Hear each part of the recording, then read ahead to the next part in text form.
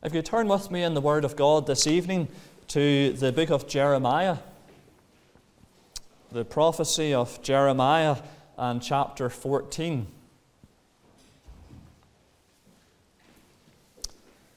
Jeremiah chapter 14, and we will commence our reading at the opening verse of the chapter.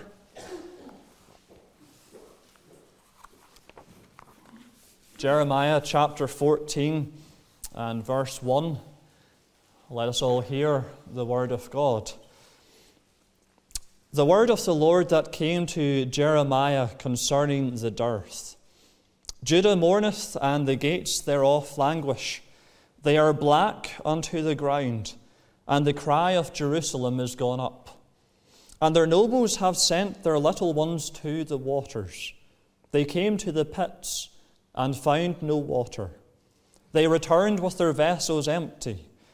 They were ashamed and confounded, and covered their heads, because the ground is chapped, for there was no rain in the earth. The ploughmen were ashamed, they covered their heads. Yea, the hind also calved in the field, and forsook it, because there was no grass. And the wild asses did stand in the high places. They snuffed up the wind like dragons. Their eyes did fail, because there was no grass. O Lord, though our iniquities testify against us, do thou it for thy name's sake. For our backslidings are many. We have sinned against thee. O the hope of Israel, the Saviour thereof in time of trouble, why shouldest thou be as a stranger in the land, and as a wayfaring man that turneth aside to tarry for a night? Why shouldest thou be as a man astonied, as a man that cannot save? Yet thou, O Lord, art in the midst of us, and we are called by thy name. Leave us not. And then if you would go down to verse 19 in the chapter, we will continue our reading there at verse 19. Hast thou utterly rejected Judah? Hath thy soul loathed Zion? Why hast thou smitten us, and there is no healing for us? We looked for peace, and there is no good, and for the time of healing, and behold trouble. We acknowledge, O Lord, our wickedness, and the iniquity of our fathers, for we have sinned against thee.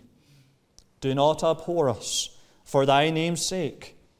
Do not disgrace the throne of thy glory. Remember, break not thy covenant with us. Are there any among the vanities of the Gentiles that can cause rain? Or can the heavens give showers? Art not thou he, O Lord our God?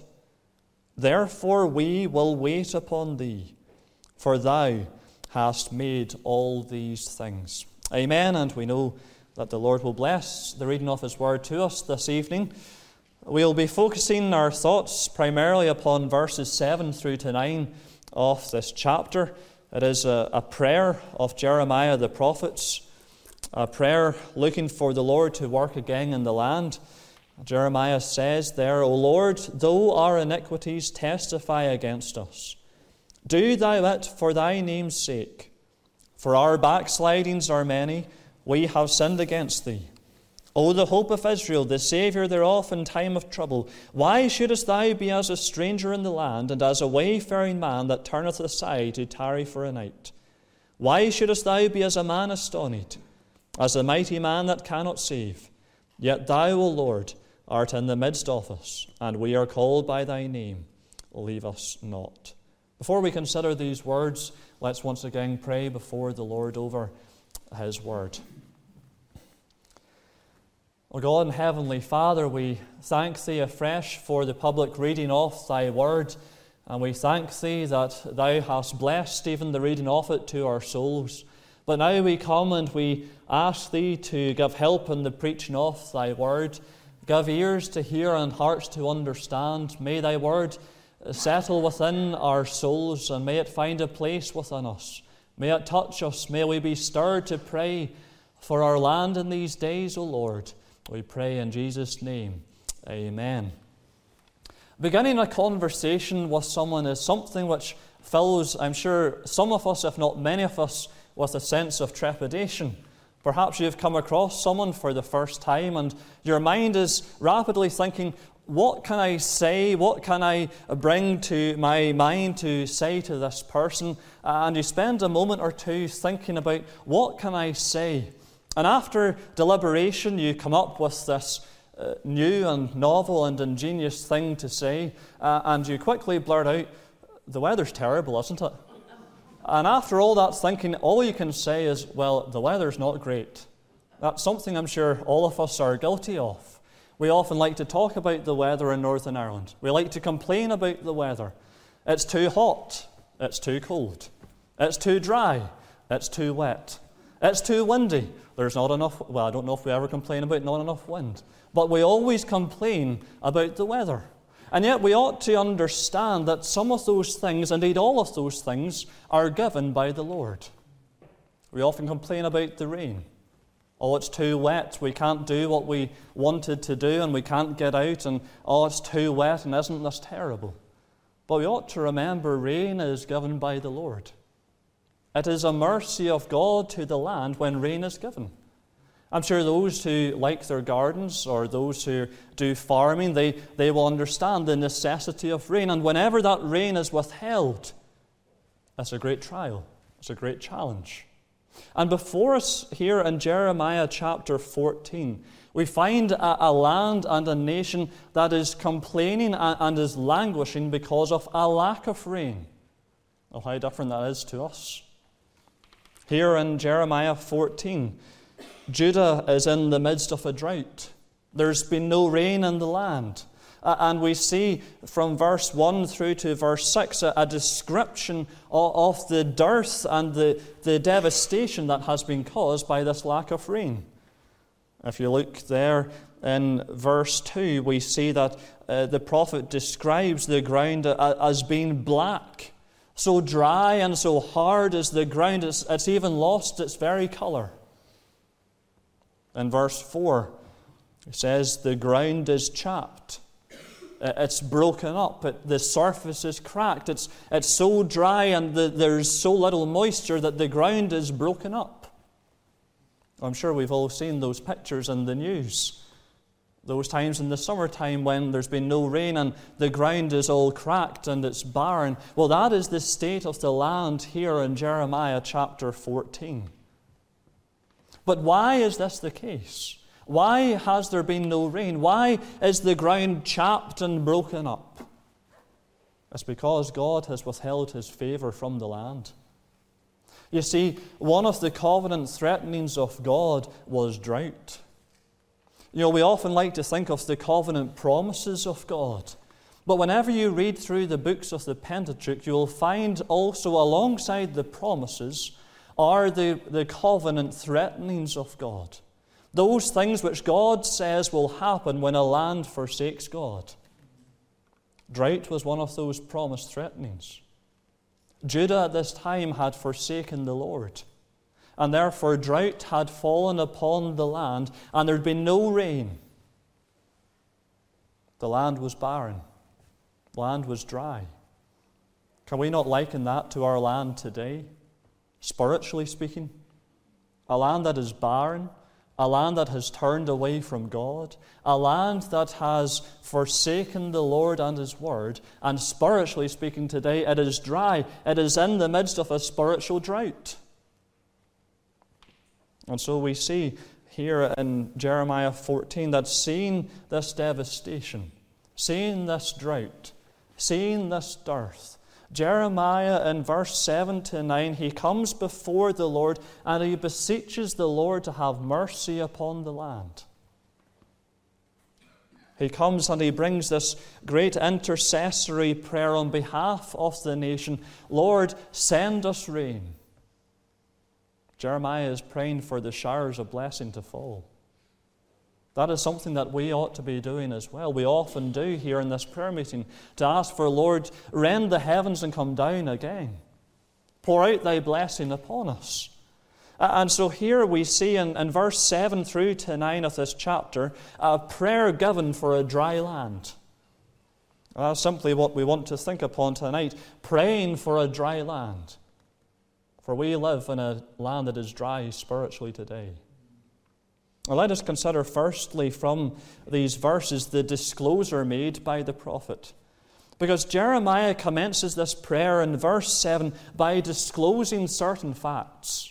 He opens up this prayer by acknowledging to God Almighty that Judah has sinned against the Lord. Look at verse 7. O Lord, though our iniquities testify against us, do thou it for thy name's sake, for our backslidings are many. We have sinned against thee.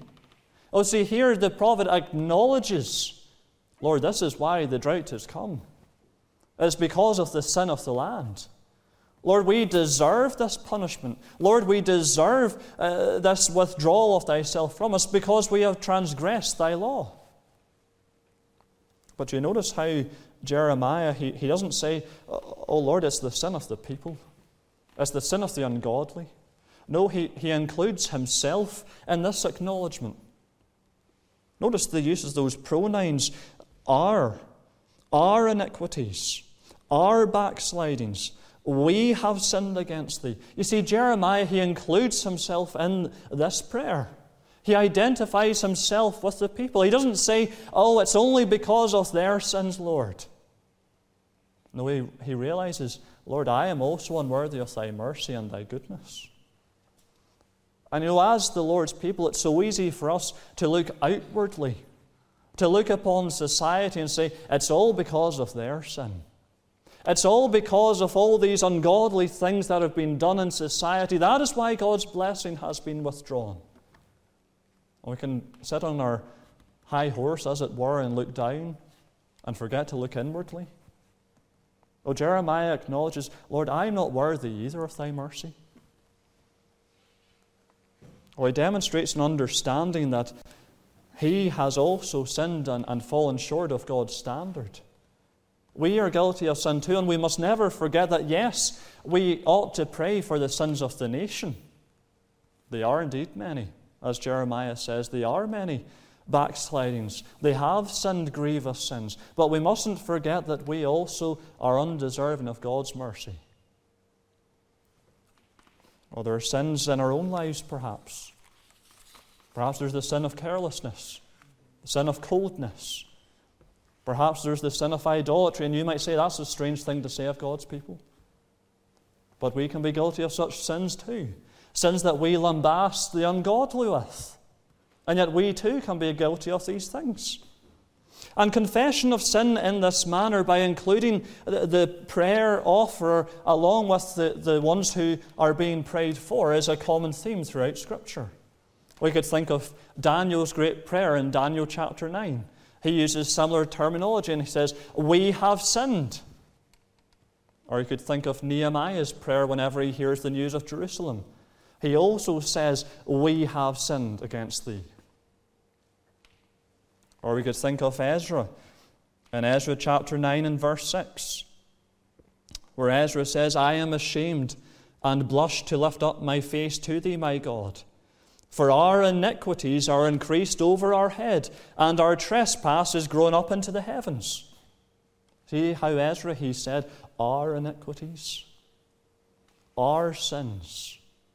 Oh, may we not separate ourselves from the land today, but may we intercede on behalf of the land. But while we go back to our portion in Jeremiah and we see how Jeremiah includes himself, notice the totality of his disclosure of their sin. Because he uses three terms to describe the heinous nature of Judah's falling away from God.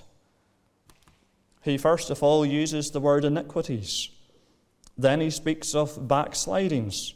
And then he says, we have sinned against thee. And using all of those terms, he describes in a full sense the terrible nature of the spiritual dearth within the land. Oh, you see, he doesn't mince his words. He denounces sin for what sin is. So many today, they try to cover sin up, they try to gloss it up, and they try to say it's not really that important.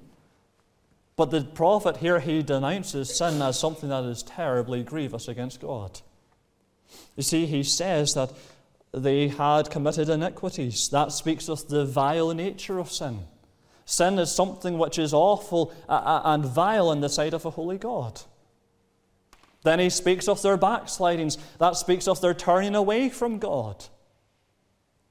Then he says, we have sinned against thee. That speaks of missing the mark of God. And you see, whenever you add all of those terms up, it speaks of a land that had missed the mark by turning away and committing abominable acts. Or can't we think of our own land today? How it's missed the mark by turning away from God. That has led to committing vile sins against the Lord. Jeremiah mentions that this sin was against the Lord. We have sinned against thee. He makes mention of the fact that it's against the Lord himself that they had sinned. And we must ever keep that in our thoughts, that we have sinned against the holy and the righteous and the just God. That's what makes sin so awful. It's against the one who is willing to bless, the one who is willing to be merciful, the one who is willing to pour his goodness out to us, and yet that is the very one who is sinned against. You see, the Lord had been willing to bless Judah. Had they obeyed him, had they obeyed his word, he would have sent the showers of blessing. But because they turned away, because they'd gone after their own thoughts, that was why the showers were withheld. And we see in verse 7, Jeremiah says, our iniquities testify against us. Oh, he's saying there, Lord, our sins, our iniquities, there are so many. There are so many of them, they are piled up as evidence against us. O Lord, thy wrath and thy judgment is fully deserved, because do you not see all this evidence of sin in the land? Well, it's not hard for us to think of that here in Northern Ireland. All of the evidence stacked one on top of the other of all of the sin in this land. Well, God is only right to judge us for our sins. Isaiah speaks very similarly in Isaiah 59 and verse 12. He says, for our transgressions are multiplied against thee, and our sins testify against us. They're almost like that accusation, that accusing document given to a court recording certain crimes of a criminal. They testify against us. And the sins of a nation withhold God's blessing from it. Isaiah says in Isaiah 59 verse 2, familiar words I'm sure, but your iniquities have separated between you and your God, and your sins have hid his face from you. And that is what Jeremiah and the nation of Judah were experiencing at this time. Their sins had hidden God's face from them. And so often do we not wonder, why is God not moving in our land? Why is God not pouring blessing upon us? Why is the church not going from strength to strength and growing day by day? It's because our sins have hid his face from us. Our land is far from God. And so we see in Jeremiah's prayer that he discloses the sins of the nation. But secondly, we notice from his prayer the desire of the prophet. Because Jeremiah desired God's power and glory to be seen once again in the land. He says, O Lord, though our iniquities testify against us, do thou it for thy name's sake. Now, it's not explicitly stated there what the it is, but in the context, it is obvious that Jeremiah is praying for the rain to fall once again. He's saying, Lord, send us the rain. Is that not our prayer too today? Lord, do thou it. Let the showers fall. Let the rain come. And Jeremiah recognized and he understood this was not something any man could do. This was not something that could be concocted up by some vain pagan ritual, but only God alone could send the rain. For look at the very last verse of the chapter. verse 22. He says there, "Are there any among the vanities of the Gentiles that can cause rain? Or can the heavens give showers? Art not thou He, O Lord our God? Therefore we will wait upon thee, for thou hast made all these things." He says, are there any among the vanities of the Gentiles? Can any of the false gods of the heathen send rain? Oh, it's a rhetorical question. He knows full well only God can send the rain. And this is true both physically and spiritually. Only God can send the showers of rain that fall upon the ground. But God alone can send the showers of blessing. We cannot send the showers ourselves. We cannot, by our work or our endeavors, we cannot bring God's blessing down. God is sovereign in all things. Therefore, we must do, as Jeremiah says in the last words of verse 22, "Therefore we will wait upon thee." We must wait for God to move. We must wait for Him to send the blessing. God can send the showers of blessing. We can think of words like Ezekiel 34, verse 26. "I will cause this shower to come down in his season." I'll say it's the Lord who sends the shower. And that's what Jeremiah was praying for. He was praying, "Lord, send the rain. Send the showers upon our land. Lord, we need the rain to come down. Lord, our ground is barren and dry. There's dearth in the land. Lord, we need Thee to move." Well, we need the Lord to move today in our land as well. The ground is barren and dry, and barren it shall remain until we hear from the Lord the sound of abundance of rain. Well, rain was what the land needed. And yes, Jeremiah prayed for that when he says, "Do thou it." But ultimately, when you look at that phrase, you see what was Jeremiah's chief desire? "Do thou it for thy name's sake." Ultimately, Jeremiah wanted God to be glorified. He saw the suffering in the land, he saw the dearth and the drought, and yes, he wanted the rain to fall to help the people, but primarily, ultimately, Jeremiah wished God to be glorified. Jeremiah had that longing, that desire, that yearning for all the people around to know that the Lord, He is God. Or he wanted God to be glorified, and that was the motivation behind his prayers. And that should always be our desire. That should always be our longing, that God in all things would be glorified and honored. We often talk to young people, what is that first answer to the shorter catechism? What is man's chief end? It is to glorify God and to enjoy Him forever. We are to seek God's glory in all things. And therefore that should be the same in our prayers. Pray for God's glory. Pray for God's honor. Or couldn't we think of the prophet Elijah up there in Mount Carmel?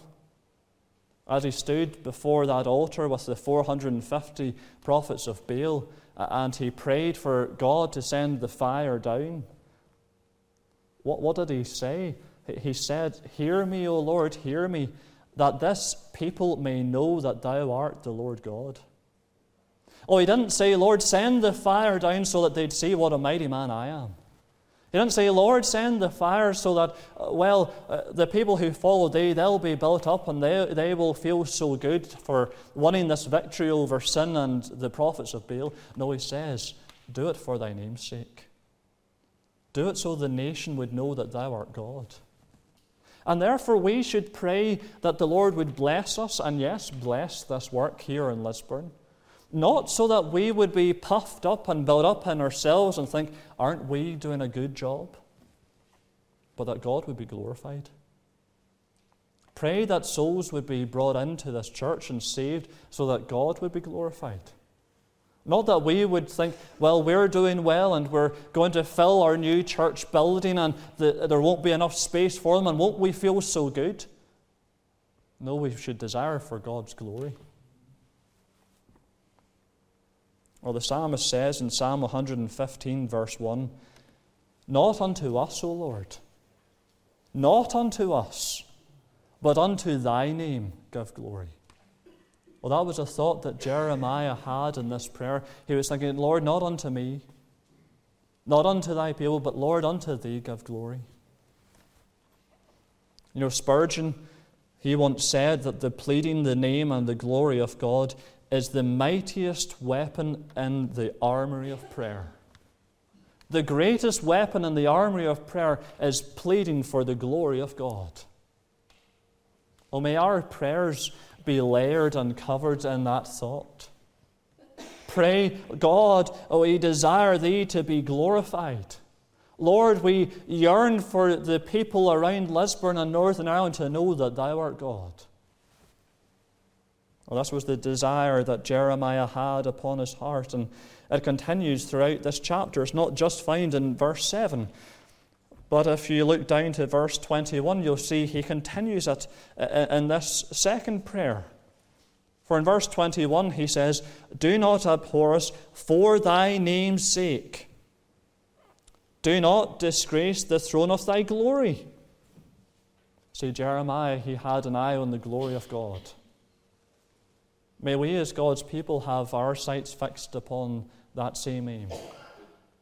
We see the desire of the prophet, but also, thirdly, we notice in verse 7 through to 9 the distress of the prophet. Because while Jeremiah was concerned that there was no rain and that there was suffering amongst the people and that God had not been glorified, yet he has concerns within himself because God had not yet moved. You see, there was no sign of God moving yet in the country, and this concerned Jeremiah. He worried that the people would think that God was not capable of helping. And we see a series of questions in verses 8 and 9 to this end. Jeremiah says in verse 8, O the hope of Israel, the Saviour thereof in time of trouble, why shouldest thou be as a stranger in the land, and as a wayfaring man that turneth aside to tarry for a night? Why shouldest thou be as a man astonished, as a mighty man that cannot save? And you see here, Jeremiah, he is distressed. He sees the dearth in the land, and he is concerned because God is not yet moving. If we look at that first question in verse 8, we see there's one thought going through it, but there are two parts to the question. And the first part, he says that God is like unto a stranger in the land. Has the thought of one who's a sojourner, one who isn't a native to the land, one who has come from another destination and is traveling through, and therefore he is one who really he doesn't have a concern or a burden for the place he is in, but he's traveling from A to B. And we see that in the second part where he says that the Lord is as a wayfaring man that turneth aside to tarry for a night. He's like that person on a journey who's just stopped overnight at a B&B. They're just stopping on their onward journey. They have no concern for their abode that night. It's just a means to an end. And Jeremiah says, Lord, are you not concerned with this condition? Lord, are you not concerned at the condition of the land? Lord, it looks to the people around that you are unwilling to save. Or couldn't we think of the disciples on that boat in Galilee when they were in the midst of the storm and they were distressed and they said to the Saviour, Master, carest thou not that we perish? But that same feeling is in the prophet Jeremiah. He's saying, Lord, art thou not concerned? Lord, the people, they'll see you as one who is not willing to help, as one who is not willing to deliver, as one who is not willing to send the rain. You see that phrase, a wayfaring man? It has the idea of one who is there briefly and then the next moment he's gone. And what Jeremiah is intimating is saying, Lord, we desire thy presence continually. We don't just want one who is there for a moment, for a season, and then departs, but we want thee to be with us continually. Oh, may that be our prayer today. Lord, dwell with us continually. Lord, bless us continually. Lord, pour out thy blessings upon us continually. Don't be as a wayfaring man, as one that is only here for a short time, but one that stays and abides with us. Well, Jeremiah was concerned. He was distressed that God would appear unwilling to save. But in verse 9 we see that Jeremiah was distressed that God would appear unable to save. Because he says there in verse 9, "Why shouldest thou be as a man astonished, as a mighty man that cannot save?" Now in that language he shows a concern that God would appear powerless. Because he isn't yet moving and working in the land, that it would appear as if he was impotent, as if he couldn't send the rain. And Jeremiah, he's therefore crying, "Lord, do not wait any longer, for they're saying that you aren't able to help. The ungodly, they're circling around and they're making a mockery of thee. They look at thy work and they say, well, look at their God, what is he doing for them?" But wouldn't it be terrible if the ungodly thought that today? Look how small those churches are. Look how few there are at their prayer meeting. Look at how little response there is in their evangelism. Oh, their God is not mighty. Their God is unable to save. Their God is unable to help. Oh, wouldn't it be terrible if that was the thoughts of the ungodly today? Well, that word in verse 9, astonished, it has the thought of one who is astonished or surprised or so dumbfounded that they're unable to act. And therefore Jeremiah is saying, "Lord, do not be as one who is so astonished at the terrible state of the nation that you're not able to act." Now, I'm sure there's times when we have felt like that ourselves. A certain situation has come across our ways and we've been so dumbfounded. We've been so struck by that situation, we're stuck for words. We don't know what to do or say. And Jeremiah is saying, "Lord, don't be as that one who doesn't know how to act or is unable to act." Well, he has a concern. He is distressed that the ungodly will see and that they will do dishonor to the name of the Lord. And throughout this prayer we see there is a disclosure made by Jeremiah. There is the desire of Jeremiah and the distress of Jeremiah. But encouragingly we see also the dependence of the prophet in these verses. Because although Jeremiah was one who was distressed by the sin, he was distressed by the drought and the dearth of the land, one who was concerned that God's name was being dishonored by the heathen, yet we see throughout these verses a great dependence and confidence and conviction of the prophet that God was able to help. See how he commences this prayer in verse 7 with those simple words, "O Lord." He commences with the name of the covenant-keeping God. He recognizes, I am coming before one who keeps his promises made to his people. I am coming before one who is mighty and is able to help. I am coming before the one who has made the covenants, the one who has made all promises to us, the one in whom all his promises are yea, and in him amen. And therefore he has this confidence and assurance that he can bring the need of the land before God and that the Lord will be able to help and to deliver. Then in verse 8 he goes on to give a further description of the Lord, and he says, "O the hope of Israel, their Saviour thereof in time of trouble."